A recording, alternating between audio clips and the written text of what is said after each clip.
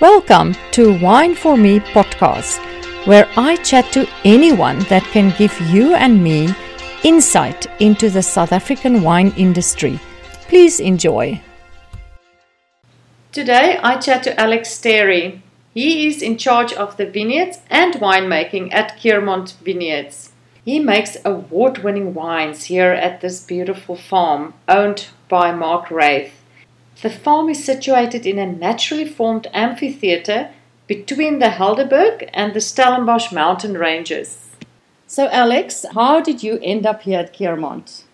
So I grew up in this valley when I was a little boy. I lived on a farm here, a large fruit farm. We had dairy, we had stone fruit, deciduous fruit, citrus fruit, and obviously lots of vineyards. Okay. And my dad used to manage the farm, and he used to deliver the grapes to De Zalze, which was a co-op in those days. Marius Latergan and Marinus Brodel were two of the winemakers that he used to deliver the grapes to. I know Marius. Yeah, and he also used to drop the grapes off at Friesenhof. Okay. And we knew Jan Bolland very well. So that was sort of my introduction into wine, and something must have, twigged in my mind to study it. I always wanted to be out on a farm. That was really important to me. And ended up studying at Stellenbosch and then traveling a bit abroad. And when I came back from doing some vintages overseas, I worked in a couple of different wine regions. I wanted to come and work at De Trafford, who's our neighbour up here, Dave Next Trafford. door. I really, having worked a couple of vintages, I figured out that I wanted to be involved with boutique winemaking, very, very small scale and very focused on quality and terroir more than anything else. And Dave is exactly that. So I came back and worked for De Trafford. And I wanted to buy some grapes from Keurmond to make my own wine. Okay. There was an old block of Merlot up on the mountainside, and I approached Mark, who is the owner of Keurmond, and asked him about these grapes, and we got chatting about the farm, and he had just bought it and was looking at planting more vineyards. Okay. And we got chatting about that, and I went back overseas. I went backpacking in Southeast Asia with my girlfriend. We were going on a big trip over there, and I left a CV for Mark. And I said, if he ever looks for a viticulturalist or somebody to help him with the project, I'd really love to be involved because I love this farm. I used to come and mountain bike up here. And while I was overseas, he wrote me an email and said, when you get back, come and see me and let's have a chat. Fantastic. And that was 2004. And so when I got back, I started working in January of 2005. Yeah. Okay, that's wonderful. So you were talking about you like this boutique winery, the hands-on approach. Tell us a little bit about your philosophy in the winemaking process. Yeah, it's probably to go back to very simple winemaking, very traditional winemaking. I studied a Bachelor of Science and loaded my head up with all sorts of technical information, which I promptly forgot straight after university. No, I like the approach, which is really, really basic, not manipulating the wine in any way, and really reflecting terroir. Obviously in the industry, there's room for all different types of winemaking and certain products and customers and targets which require something a little bit different. Yeah. But I like wines and winemaking, which is taking a very unique site and really trying to capture the character of the grapes and put that into a bottle. And would you say it's easier when you work with a much smaller, like a boutique winery, to be able to do that? Or I think so, yes. Yeah, because you're really going for pinpoint accuracy on your wine, on your grapes and on picking and getting everything 100% correct, and you're wanting your product not necessarily to taste the same every year. Yes. Where you have larger products and you can source grapes from all over the place. Yes. And the flavor of the wine just has to stay relatively constant. Yeah. Where here we're really trying to capture the vintage and capture the character of each specific vineyard. And that's where I want to come to you with this. You have single vineyards. You're looking at certain blocks. So tell us a little bit more about the wines that you offer. Yeah. So all of the wines on Keurmond are estate wines. We have never bought any grapes from anywhere else, and we created initially the Keurmond wines, which is a white blend called Terrassa, Then we started off, well, actually, our very first wine was a big red blend, which was just called Kiermont. We just had Kiermont on the label. We did what varietals? Initially, actually, we had Merlot and Cabernet Sauvignon and Syrah. Okay. Those three together. I made 2 barrels of Cab, 2 barrels of Merlot, and a barrel of Syrah. Okay. And we blended those 5 barrels together and made the very first Kiermont, 2007. Okay. What we did was the first 3 or 4 vintages, we continued with that. And then as these new plantings that we were busy with became a little bit more mature, their sort of second or third crop, then we started experimenting with using more of those. And that product has now evolved into our Estate Reserve, which is our big flagship red blend. Okay. And then I mentioned the Terrassa that we do. The varietals in the Terrassa? The Terrassa is always based on Chenin. So we try to keep the Chenin preferably about 60%. Okay. We have in the current vintage, unfortunately, it was a bit of a tough vintage for the Chenin, and the percentage dropped a little bit down to 40, but we like to keep it at about 60%. Chenin Blanc is, for me, the all-rounder of grapes in this area. We get a really complex and really beautiful wine from Chenin. Some Chardonnay, Sauvignon Blanc, and Viognier. Oh, wow. Those are the blending components that we blend into that. Okay. And it really creates a very complex white blend, yeah. Okay. And then some varietals, yeah. Okay, so you have the Syrahs and you actually have quite a range of... Cabernet, Merlot. It was not the intention initially. Just to go back a few steps, we initially planted the farm to sell grapes. That was Mark's intention. Okay. It wasn't to make wine. We started, I was employed to plant grapes to sell. Okay. And so we looked at every site on the farm and we decided to plant something different in each place for grapes for sale. Okay. So now we have all these different varieties growing on the property, which may look like we lack direction in the type of wine that we want to make, but we're actually trying to enhance and trying to show people the estate. Yes. And we have all of these grapes here, and if one of them's, say we make a wine which isn't going to go really well, we planted something and the wine doesn't taste, what people like. I actually like all of the wines that we make, but if there's something that's not going to go well, I believe in the sort of process of elimination. Okay. Slowly but surely, that's going to get worked out of the system. And currently, our Merlot is going really well for whatever reason. Oh. And, we're already starting to look at replanting a couple of blocks and thinking, well, maybe we need to plant more Merlot, which is not where I was expecting to go at all. It's quite interesting because I just had guests over from the States and they seem to want to drink Merlot. And it was such an eye-opener because I also thought it was a dying varietal, and it's not. It's actually growing. And I found it with other farms as well. I think people are looking for a structured Merlot these days, and that's few and far between. Consumer is a different person, I think. Yeah. I think all of us more sort of wine geeky type people. Yes. We're all fascinated in different techniques and different cultivars and that sort of thing. But generally the consumer, I think, is a little bit wary and a little bit nervous about what they choose to drink. Yeah. And will go with something that they know and, not saying that that's the direction that winemakers should take, but we are trying to create a business here and we're trying to sell wine, So, exactly. So one of our philosophies and one of our principles is that whatever we grow is what we can make. We don't plan at any stage to buy in any grapes from anybody else. Okay. And therefore our ceiling is what we can create out of our own vineyards. Okay. And therefore, if something is going really well, then either we're going to have to plant more vineyards in order to cater for that, or that's it. It becomes an allocated wine and, people buy on allocation. Okay. Yeah. So I wanted to ask you about your flagship wine, because I know it's not a wine that you make every year. Mm-hmm. Tell us a little bit more about that. The flagship wine is the Estate Reserve, is the blend, and that is...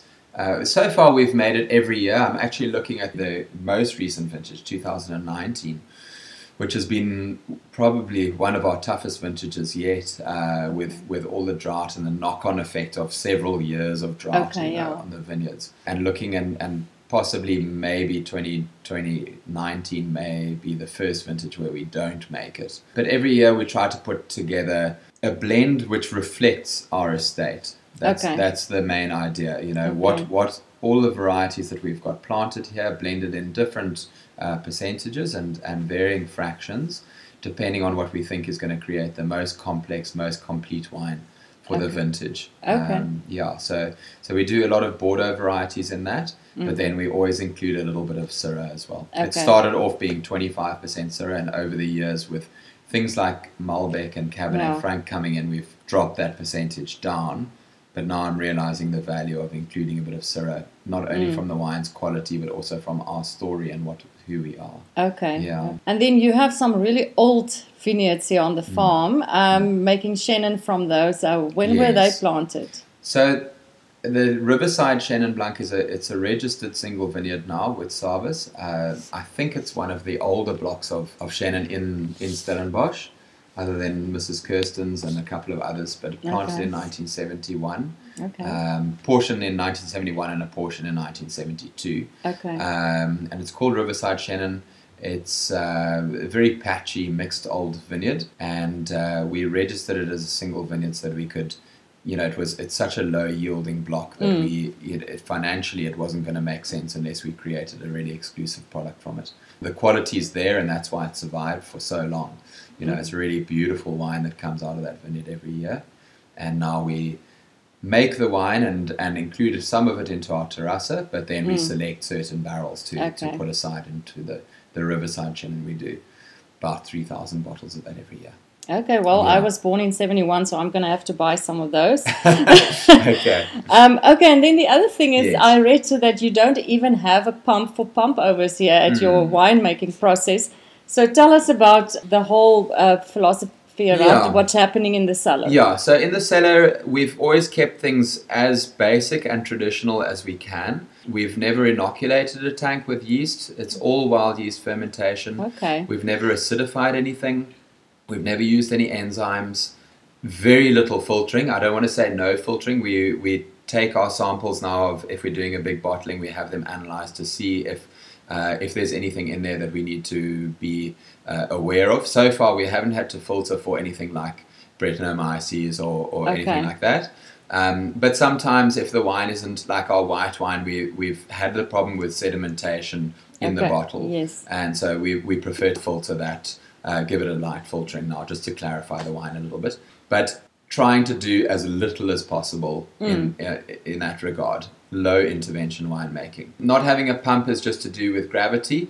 When we started making wine originally, we used to use buckets and, literally like bucketing everything out, and garden hoses with little funnels and stuff like that to move the wine around. Oh, wow. Okay. So basically when we built the winery, we decided to stick to those same original principles and really keep it very basic. So our forklift is very busy. We do everything by gravity, so we'll let the wine flow into a tank and then lift it up with a forklift and then let it flow out again. And then moving wine out of barrels, we use compressed air, filtered air. Yeah, we've got a little air compressor and we filter the air, and then we push that in, and it creates pressure inside the barrel, and that pushes the wine out. Oh, okay. Yeah, we did it with gas originally, but we found that the compressed air was just as good. Yeah.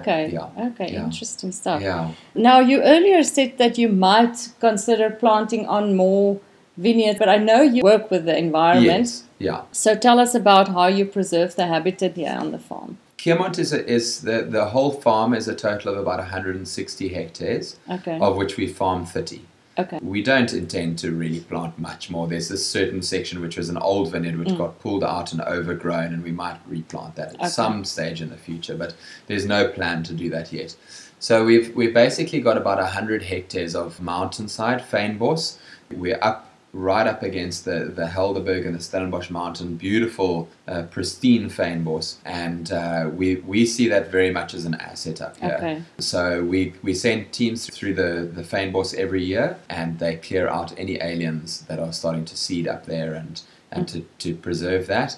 And then obviously on the animal front, even though sometimes the animals can be quite challenging, we do try to be as gentle about that sort of thing as possible. So, trying to shoo the little bokkies and the bobian, the baboons out of the vineyard, as opposed to shooting them or trapping them or anything like that.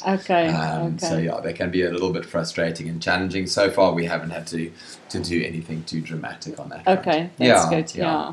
Yeah, I guess you have trails and cycling routes up here, mountain biking, or not so much, to be honest. There on Dornier, one of our neighbours, there's really good mountain biking trails. Up here, we're a little bit hermitish, and we like the privacy. So people run and ride up the Blaauwklippen Road on the tar road, but we try to keep them on that road. We haven't created any trails or anything like that. Okay. And we quite like it quiet and not too busy. Well, you are located in a little bit of an amphitheater, like you say, between Helderberg and Stellenbosch Mountains. And it's quite a little windy road coming in here. So you have to make a bit of effort to come here. You have to know about you. You're off the beaten track. Most people phone me when they're about halfway here and they say, we're lost. And then I say, okay, well, just carry on. Just keep going. You know, when you think you're at Keermont, then you basically just keep going up the road. And we, you know, a lot of people that even live in Stellenbosch don't realize that this valley exists back here. So it is really tucked away, and we like it like that. We're not hoping to turn into a massive tourist. You don't want that. We want people who are looking for Keermont to come up here and get an exclusive experience and really enjoy the quiet of the place. Yeah. So maybe you can tell the listeners how to get to you. So the easiest, I always say, look for Waterford and then carry on. There's life after Waterford. The easiest route is to when leaving Stellenbosch, you have the traffic lights at Paradijskloof at the Spa. That gets you into Blaauwklippen Road, and then you continue up Blaauwklippen Road, and just when you reach the turn off to get to Waterford, it's about 3 kilometers up the road from that Spa, or 5 kilometers. I'm not even sure. I haven't run for that. Luckily there's signs. I followed the signs. But follow the signs until you get to, basically to Waterford. That's much better signposted than us. It's obviously a very popular destination.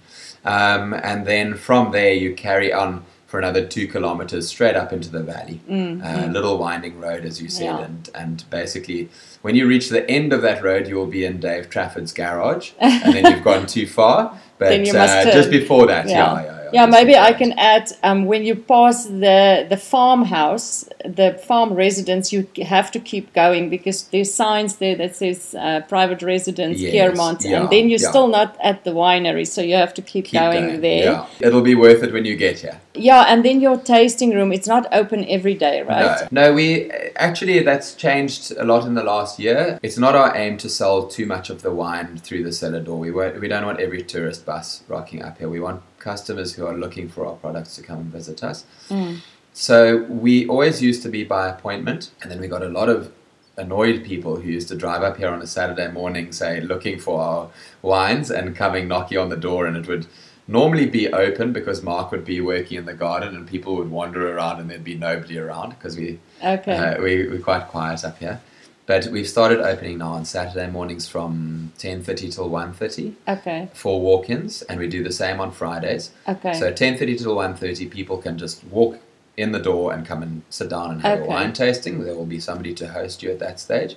And then during the week from Monday to Thursday, we take appointments. And then maybe you should just give your web address so that people can contact you. www.keermont.co.za. There will be an email address on that you can just tap on.